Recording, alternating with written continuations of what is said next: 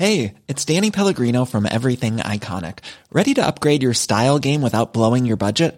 Check out Quince. They've got all the good stuff, shirts and polos, activewear, and fine leather goods, all at 50 to 80% less than other high-end brands. And the best part? They're all about safe, ethical, and responsible manufacturing. Get that luxury vibe without the luxury price tag. Hit up quince.com/upgrade for free shipping and 365-day returns on your next order. That's quince.com/upgrade.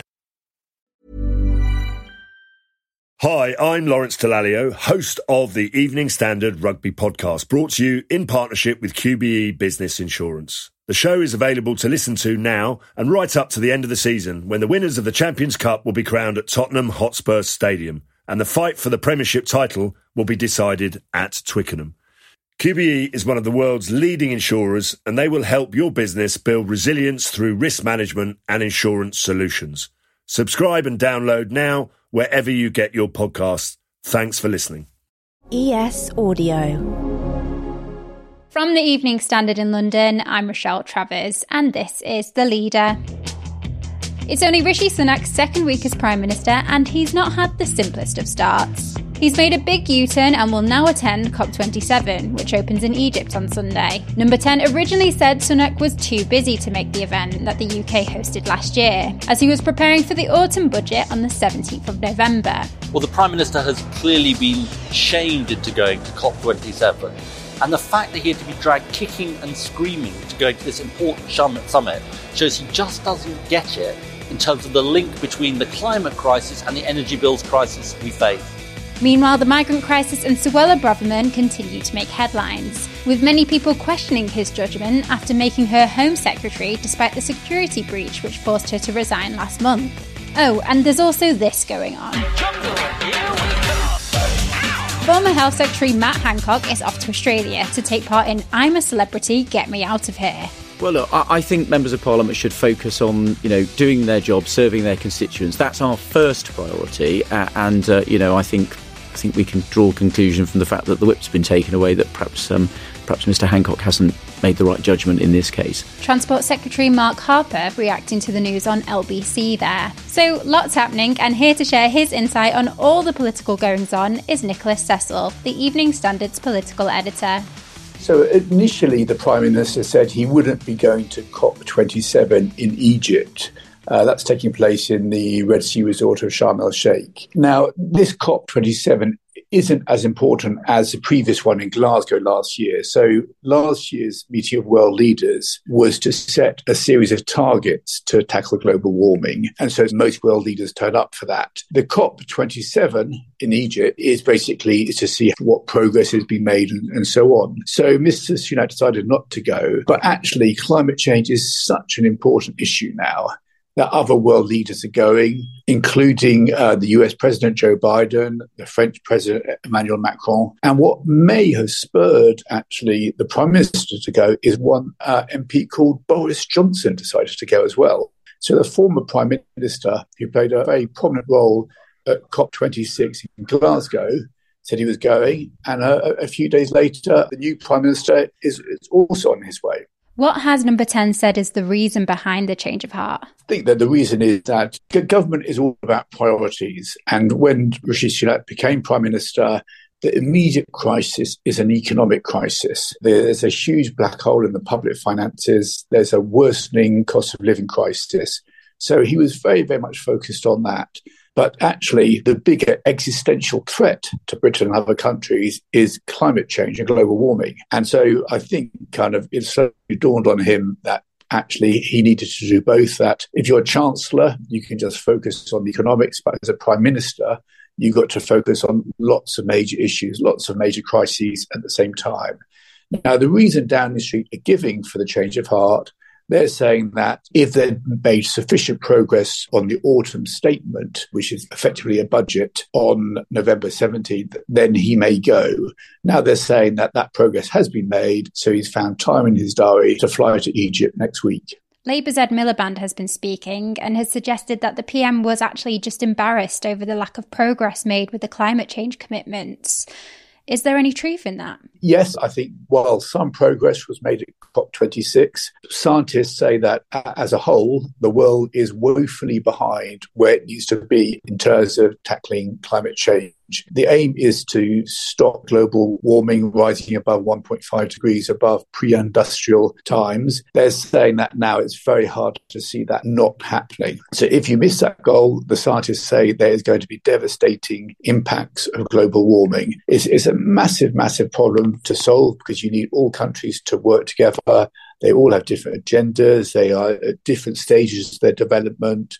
And it's very hard to argue that poorer countries, less developed countries should not use coal power, for example, which drove the Industrial Revolution in Britain, when Britain has benefited from it. And so there's even more onus on wealthy nations to do more on climate change. Well, one important thing which has happened is that under the Environment Act 2021, the government was supposed to set a whole series of new environmental targets after Brexit, after Britain left the EU.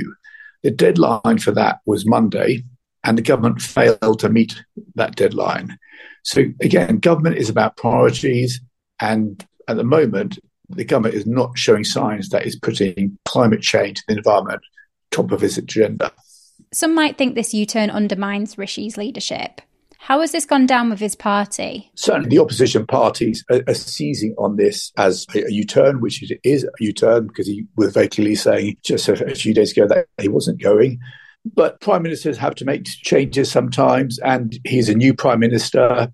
I think MPs and political commentators will allow him time to bed in. Being prime minister is an extremely difficult job, but certainly after the U-turn chaos during the Truss stage, there's a special focus on stability and whether the government can actually show sensible grown-up government now. As you mentioned, Boris Johnson attending COP27 could have been a factor in Rishi's decision. How much of an influence is Boris on the Conservative Party still? Well, certainly on some issues, he still has a big influence. I think climate change and the COP summit, I think he definitely can make an impact. And it would have looked very embarrassing for Rishi Sunak, for Boris Johnson to be in Egypt, meeting some world leaders, making some comments, possibly a speech, while he was back at home. So I suspect that was a factor in him going. The question now is that if Rishi Sunak and Boris Johnson are both flying to Egypt, should they go on the same plane or should they take separate planes? Obviously, the fewer planes flying, the better it is for the climate. Rishi is still facing questions over his decision to reappoint Suella Braverman as Home Secretary too, isn't he? Yes, so certainly the Suella Braverman controversy is not going to go away. Obviously, there is one controversy over her using her personal email to send government documents, even though that is very embarrassing and it forced her to resign under Liz Truss's administration. I think that the bigger issue for Mrs. Sunak is she the right person to solve the immigration crisis? And at the moment, she's not showing any particular signs of being the best person to do that. So I think long term, he may well look back and think, actually, that was the wrong appointment. There's a view at Westminster that basically he made the appointment in order to win her backing during the Tory leadership contest. And now he's having to pay a price for that decision. Let's go to the ads. Stay there to hear about Matt Hancock's controversial decision to enter the jungle. Whilst you're here, why not give the leader a rate and follow?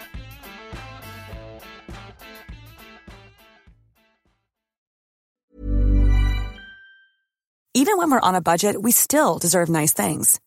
Quince is a place to scoop up stunning high-end goods for 50 to 80% less than similar brands. They have buttery soft cashmere sweaters starting at $50, luxurious Italian leather bags, and so much more. Plus, Quince only works with factories that use safe, ethical, and responsible manufacturing. Get the high-end goods you'll love without the high price tag with Quince. Go to quince.com/style for free shipping and 365-day returns. Hi, I'm Lawrence Dallaglio, host of the Evening Standard Rugby Podcast, brought to you in partnership with QBE Business Insurance. The show is available to listen to now and right up to the end of the season, when the winners of the Champions Cup will be crowned at Tottenham Hotspur Stadium, and the fight for the Premiership title will be decided at Twickenham. QBE is one of the world's leading insurers, and they will help your business build resilience through risk management and insurance solutions. Subscribe and download now wherever you get your podcasts. Thanks for listening. Welcome back.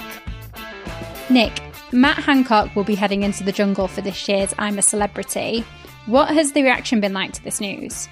It's been very negative reaction, and it looks like Mr. Hancock has made a significant miscalculation. The anger is coming not just from opposition MPs, but also from Tory MPs. His decision has been criticised by Downing Street.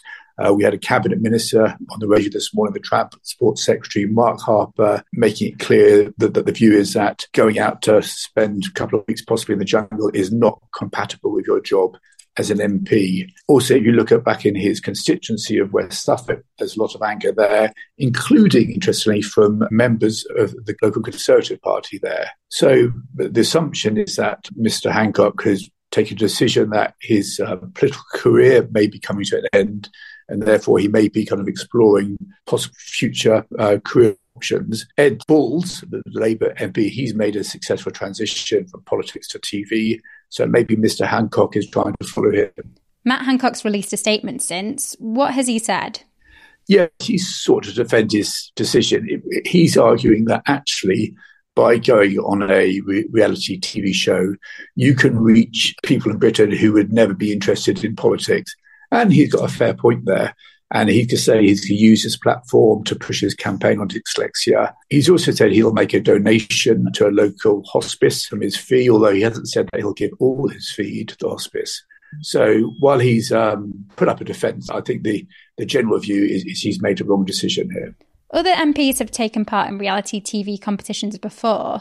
What are the rules surrounding this?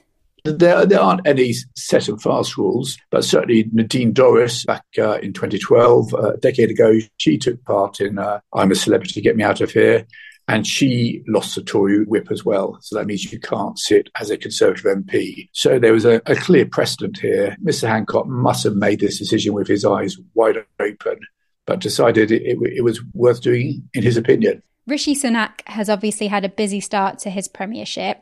He was supposed to be this figure of stability, but it still seems like it's chaos amongst the Conservatives. Yes, things have calmed down a little bit. And if you look at the polls, they've narrowed the gap behind Labour slightly, but only slightly. So if you look at average of polls, they may have kind of clawed back 5 points in the polls. But Labour still seems, as far as we can see, about 25 points ahead. So if there was an election tomorrow on these polls, Labour could well win a overall Commons majority. Certainly there's a leading pollster, Sir John Curtis. He's been briefing that certainly the Conservatives have a mountain to climb in order to restore trust in their competence and their ability to govern.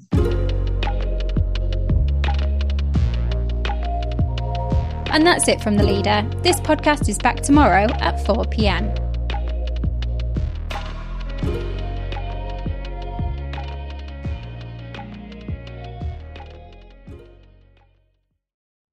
Hi, I'm Lawrence Dallaglio, host of the Evening Standard Rugby Podcast, brought to you in partnership with QBE Business Insurance. The show is available to listen to now and right up to the end of the season, when the winners of the Champions Cup will be crowned at Tottenham Hotspur Stadium, and the fight for the Premiership title will be decided at Twickenham.